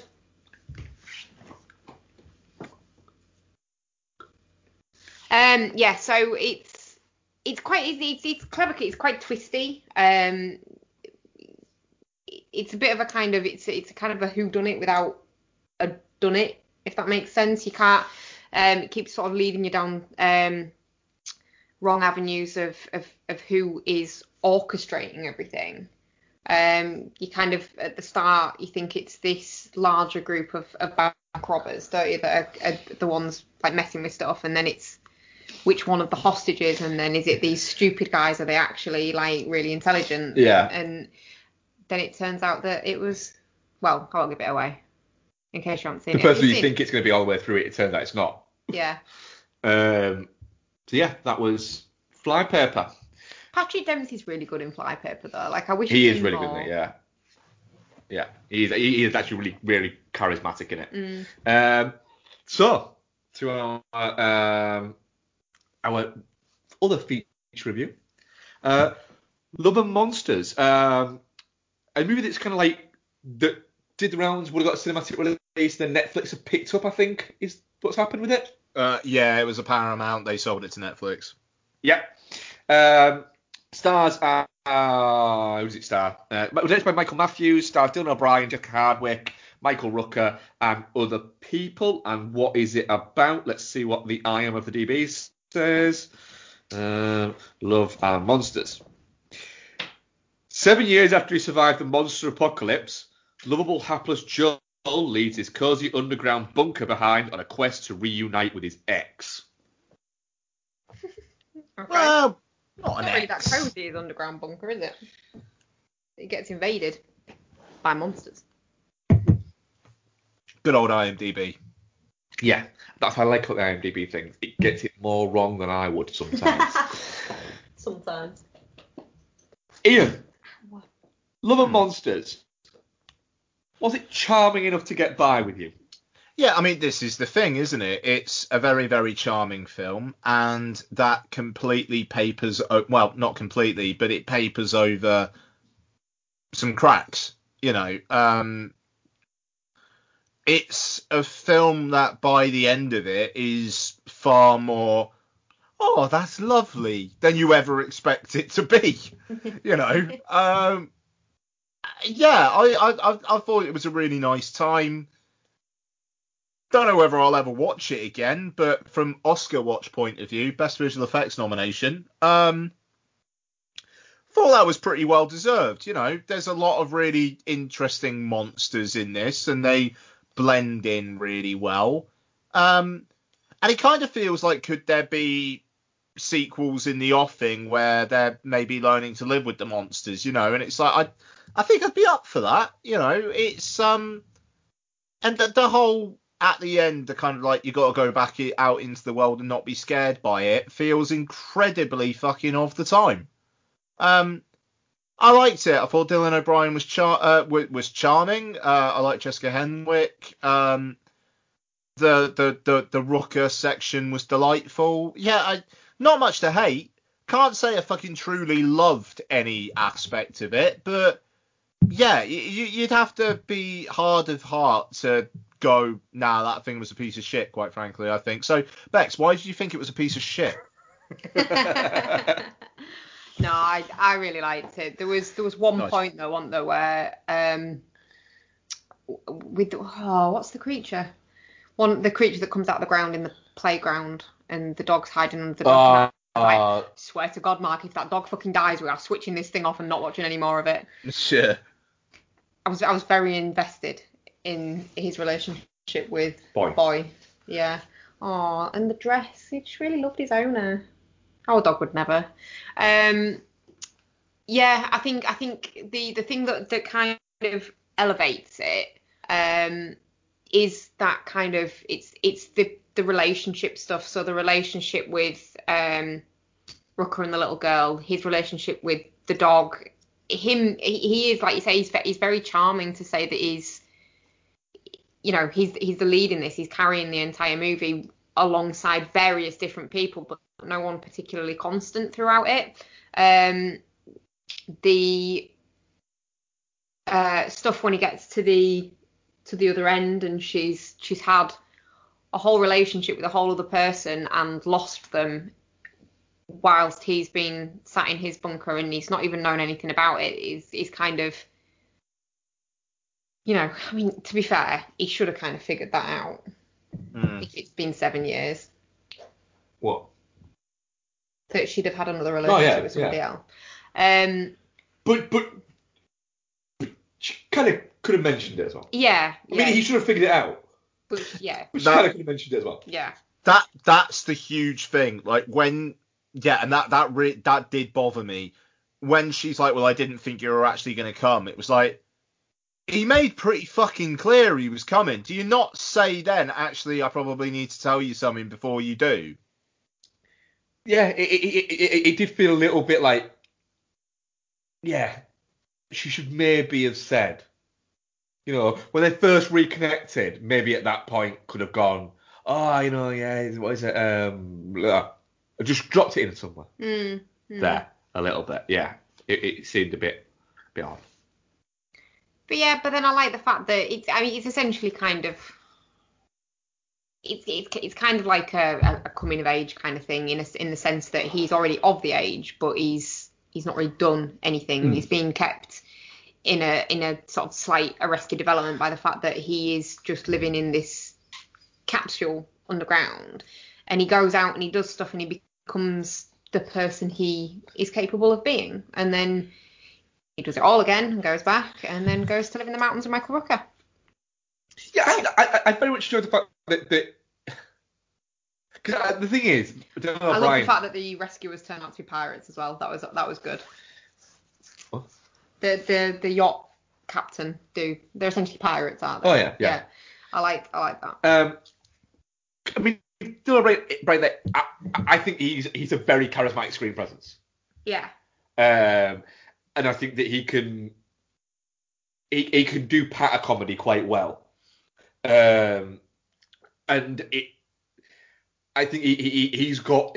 I'm very interested to see where his career kind of is going to go, because he seems like quite an interesting guy in terms of the choices that he makes. But I think if you don't get on board with his version of charisma, then it could be a bit too kitschy. You could have that. There's definitely a because with something like this, I think you could quite easily compare this to something like Zombieland. Yeah, it made me want to rewatch Zombieland. Would be an easy comparison.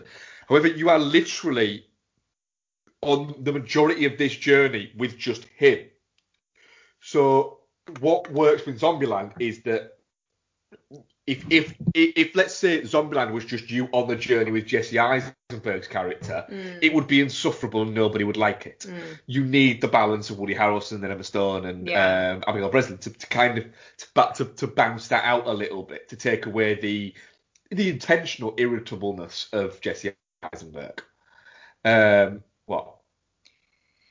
Don't know how much it's intentional or how much he's just leaned into the fact that that's who he is and he has to embrace it. It might be that, but I think the film is aware that he's that, and the neurosis and something like that. But his Dylan O'Brien's it's not neurosis or anything like that. He's not scared of facing these monsters or anything like that. He just freezes up because of a traumatic event, and the fact that he has to snap out of it to save his best friend, which is the greatness of it being man's best friend. It's that the dog is helpless and he has to snap out of it for that. I thought it was brilliant. There's some great shots in it. The shot of him throwing the grenade into the Queen thing. That was great. Was a fucking great shot. You said it as well. There's some good fucking. You can tell that Michael Matthews had some great times watching Stand By Me. Yeah. The bit with the music and then immediately followed by the leeches. Immediately followed by the leeches. Yeah. Like super powered leeches. Yeah, just no one wants that shit. Wanker leeches. Yeah. Yeah, and then the trippy scene and everything like that is. I tell you what had an awful lot more emotion to it than I anticipated. The scene of them getting attacked by the crab, I actually found that really heartbreakingly sad. For the crab. Yeah. I am really glad that the minute he got that chain off, the first thing the crab did was went, oh, I'm going to go and get that Aussie prick. Yeah. Yeah. Not only am I going to do that, I am going to sink that fucking yacht. It was... I felt like that crowd got exactly what he needed. He got the closure he needed. Yeah. And I'm glad for it. Good for him. Yeah, good for him. And I would absolutely watch sequels to this. Even that, like, you look at the creature design, you could see the pain every time it got electrocuted. That's really good. Like, it wasn't just a scary crab monster. No, it became a character. Yeah, it did. And I really felt for that crowd. It spoke to me. Yeah, no, I had a great time with it. I think like you said there, Ian, you'd be a little bit minge-faced if you went, "Oh, this is shit." It's like, oh, Yeah. fuck off to Dickhead Island. Yeah. It's just supposed to be a fun family film. Yeah, it's. That's Mark, just to say, I've been to Dickhead Island, and its reputation is unjustified. Is it a party town? Dude, I thought everybody there was all right. Well, maybe you just found the right place. Whatever do you mean? Let's face it, if anyone was going to be sent to Dickhead Island on this podcast, it wouldn't be you two. No, you'd be the mayor. Yes, yeah. I would absolutely be on the plane with Tom Arnold and Pauly Shore in that episode of The Simpsons. Short of the sun. I would go, I deserve it, and I regret nothing. Yeah. Solid. I don't think there's that much more to say about Love and Monsters. It's a really good time. Watch it. Yeah. Optimal time, Sunday, daytime, I would say, for this kind of movie. It's a good daytime movie. Yeah. It's a great daytime watch. But yeah, Nice. absolutely. Yeah. Would recommend, and we'll watch again. Yeah. Oh, yeah. It will be one that I will watch again probably more than once as well. Mm. And on the Lottie spectrum, she watched moments of it. So 5 out of 5. Well, this is quite heartening. Love and Monsters, our audience poll. I'm definitely not shit. I'm guessing we're all definitely not shit. Yeah. Definitely not shit. 88%. Boom. Geostorm 12%. I could see that. Like you say, if you don't get on with Dylan O'Brien's shtick, it could be a bit like, oh, he's irritating. The film's all right kind of vibe. Yeah. Cool with that. Right, questions. At least no one said shit, because it means that now you've not like retroactively called any of our listeners minge-faced. Yeah. Well, this time. This time, yeah. Questions. Rick Kidd at Rick J. Kidd. As the Oscars this weekend, what are your favourite and least favourite Best Picture winning films? Well, I had a little scroll through this because I am terrible at knowing what's won what. Favourite and least favourite. My favourite running through them would probably be Platoon. Fucking love Platoon. I could watch Platoon like once a week quite happily. I mean, that's quite easy for you because it is one of your favourite movies. I find it quite heartening when sort of more serious and deserving stuff like Spotlight gets it. Least favourite, I mean, there's so many in here that are fucking undeserving. The King's Speech, what the fuck. As a spectacular anti-royal, that one grated on me massively. Fucking Crash won it. Jesus Christ. Chicago won it. Yeah, I forgot about that one. That is mental. Shakespeare in Fucking Love is probably the classic should not have won an Oscar film, isn't it? That's the one that gets raised a lot when people are talking about how the Oscars mean nothing. Yeah, they're probably the ones that annoy me the most. But yeah, I think given that it's America, and given that Platoon is a Vietnam movie, I think it's done all right there. I mean, yeah, mine would be Platoon or Rocky. It'd have to be up there. Oh yeah, fucking hell, Kramer versus Kramer. I have an inordinate amount of love for Kramer versus Kramer, and it's such a fucking depressing film. That's bleakness of a movie. It is, yeah. I really like it. But worst, yeah, King's Speech for me. Yeah. Ian. I'm just having a look through now. I mean, The Godfather 1 and 2 would probably be my favourite. No Country for Old Men up there as well for sure. Yeah. Yeah. In terms of worst, I'll be honest. Out of the ones that I've seen, I think I've seen every one for at least the last 20 years. But it may well be The King's Speech. I'm just having a scroll through now.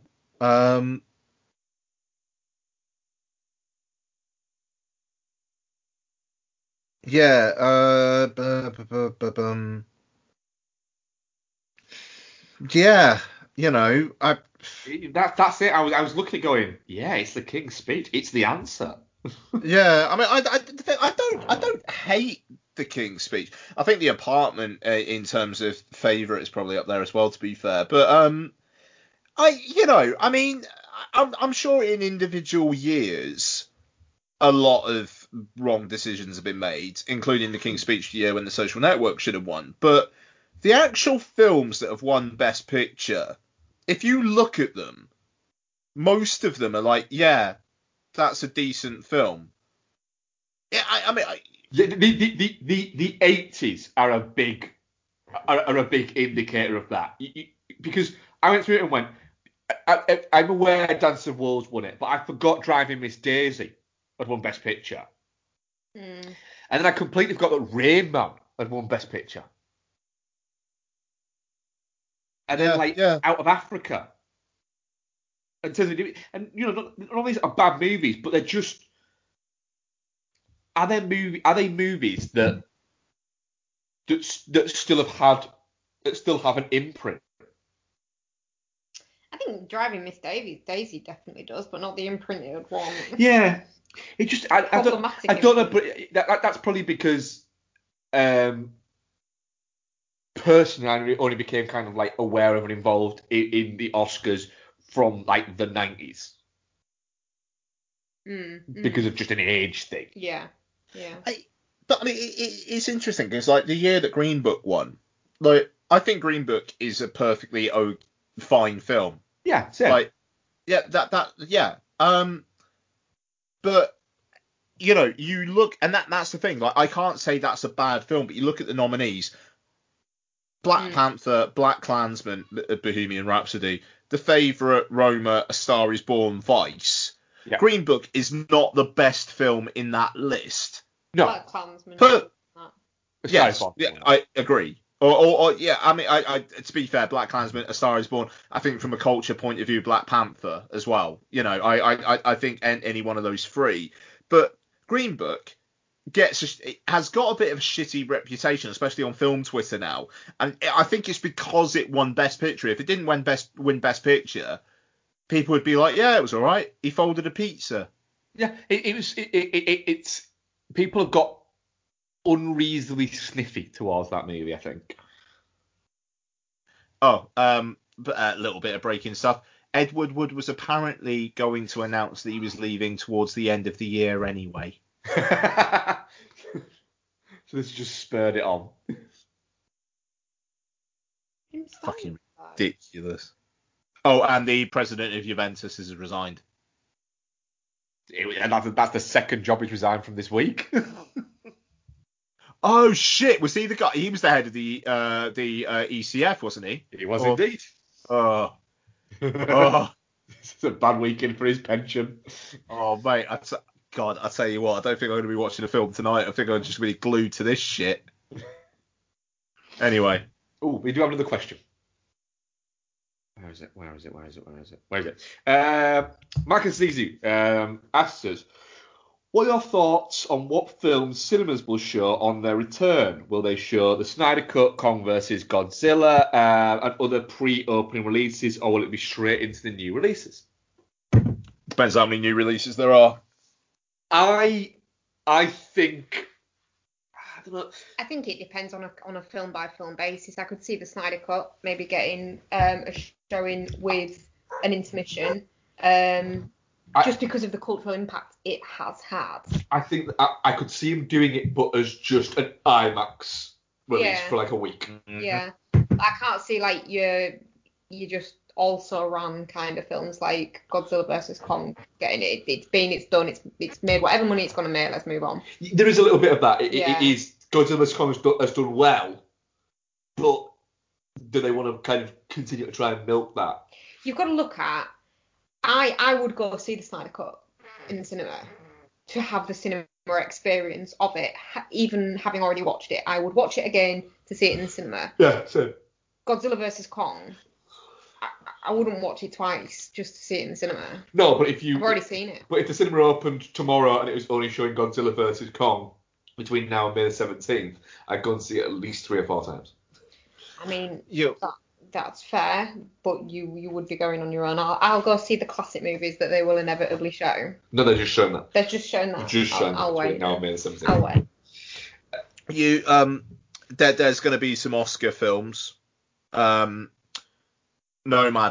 is going to play. Disney have already said that it will. Minari is supposed to be playing as well. You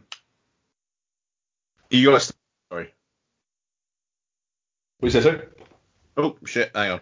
Sorry. 2-6. Hello. Hello. Ah, okay. Yeah. Yeah. Minari will play. Nomadland will play.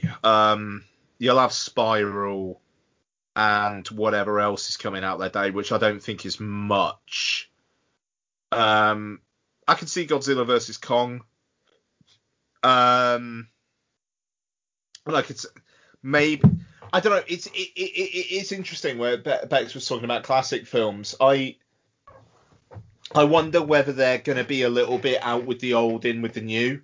Like they want to get started with new shit, whether that's new shit that's been on VOD for the last couple of months, or whether it's actually new. But it'll be interesting. I was thinking about it though. Like if we're just under 4 weeks from cinemas opening, we're just under 3 weeks from listings being made available.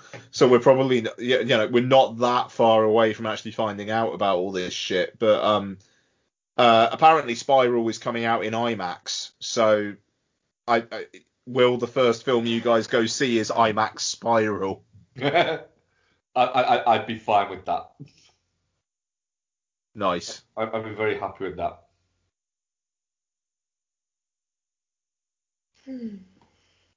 Oh, I forgot it was me hosting now. Right, that's episode 394. Ian, what are we covering next week? Are we doing the normal show just in the Oscar build on Sunday? Yeah, I would say so. Yeah? Yeah. Okay. So, while we watch the Oscar pre-show, including the original song nominees being performed, because they're not doing it during the ceremony itself. Sorry, Monkey's going to bed. Good night, Monkey. Love you. Okay, good girl. Love you. See you in a bit. We will be reviewing the Best Visual Effects nominee for next year, Mortal Kombat. Of course, yeah. Can't wait. I can't wait. I fucking can't wait. That's going to be interesting. Yeah, I'm looking forward to that. The thing is, it's been out in China, and I think it came out in Spain last week. It's been out in some territories for at least a couple of years, and there's been a couple of weeks. Sorry, there's been no word, which makes me wonder. So is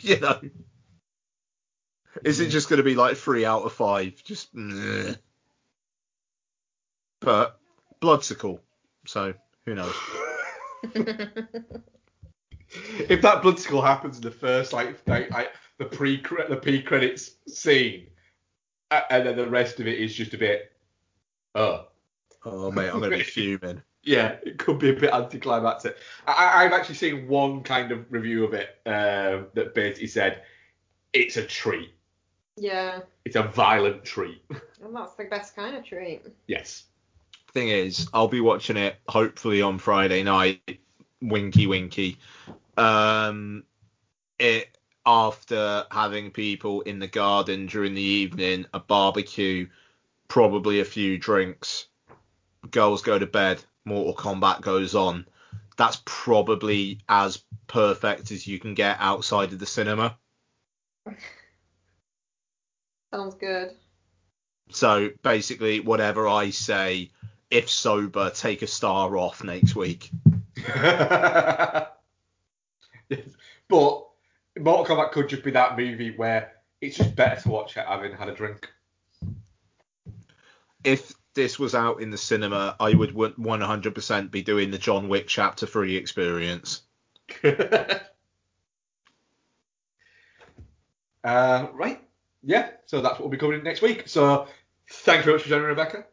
Thank you very much for hosting, Mark. And thank you very much for joining me, Ian. Thank you very much. There has been no additional news in the last 10 minutes. And thank you very much for listening, people. Goodbye. Bye. Thanks for listening to us ramble shit about football news that's a week old. Yeah, lots of people nodding along going, yeah, we know. Yeah, we know. Oh, dear. That was fun. Thing is, it's free. For now. Maybe we should start a podcast Super League.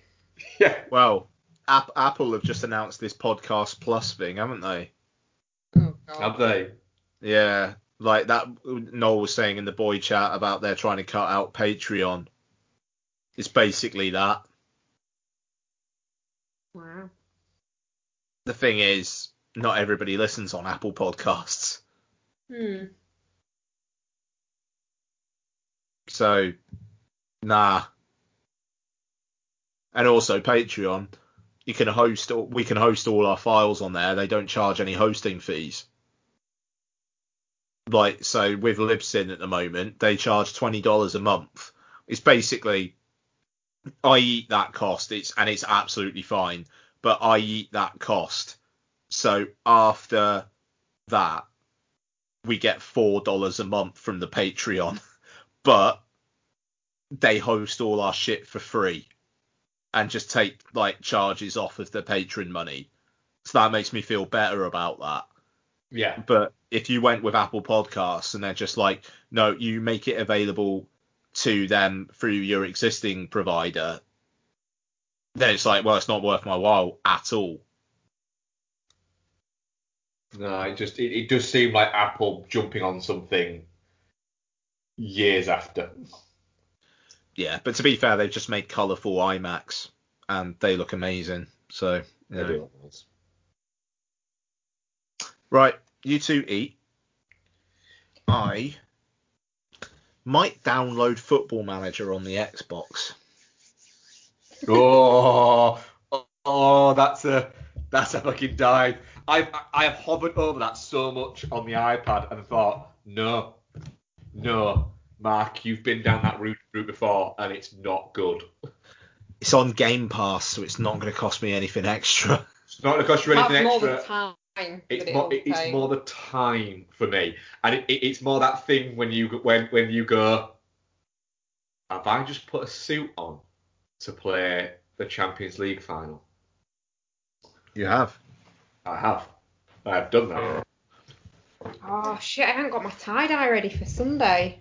Damn it! Oh, you guys have got no. Hang on. What's Sunday? Is that not the Oscars? Oh yeah, Sunday is the Oscars. Just tie dye. I was gonna wear tie dye to dress up. Nice. Yeah. It's gonna be interesting as the Oscars. Apparently they're encouraging people not to wear masks when they're on camera. I mean, if they're with a bubble and socially distanced, if they're not, then yeah. Sick of seeing people in fucking masks. It kind of like, apparently they reckon it's going to get the lowest ratings for any Oscars in like a generation, and I kind of understand why, because it's like, as much as it's nice to see people win prizes, you kind of want to be done with these films that are associated with the pandemic.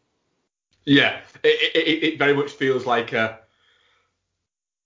close this fucking chapter. Yeah, it's exactly that. Kind of done with all of this stuff, and it's like, let's have a week or two breather, and then welcome Academy Award nominee Spiral. Yep. I mean, let's face it, we're all still a little bit sore and a little bit angry that Spencer Confidential was robbed of all his nominations, aren't we? No. Right, on that note, I'm going to leave you, Mark. Bye. No. Bye. No, no.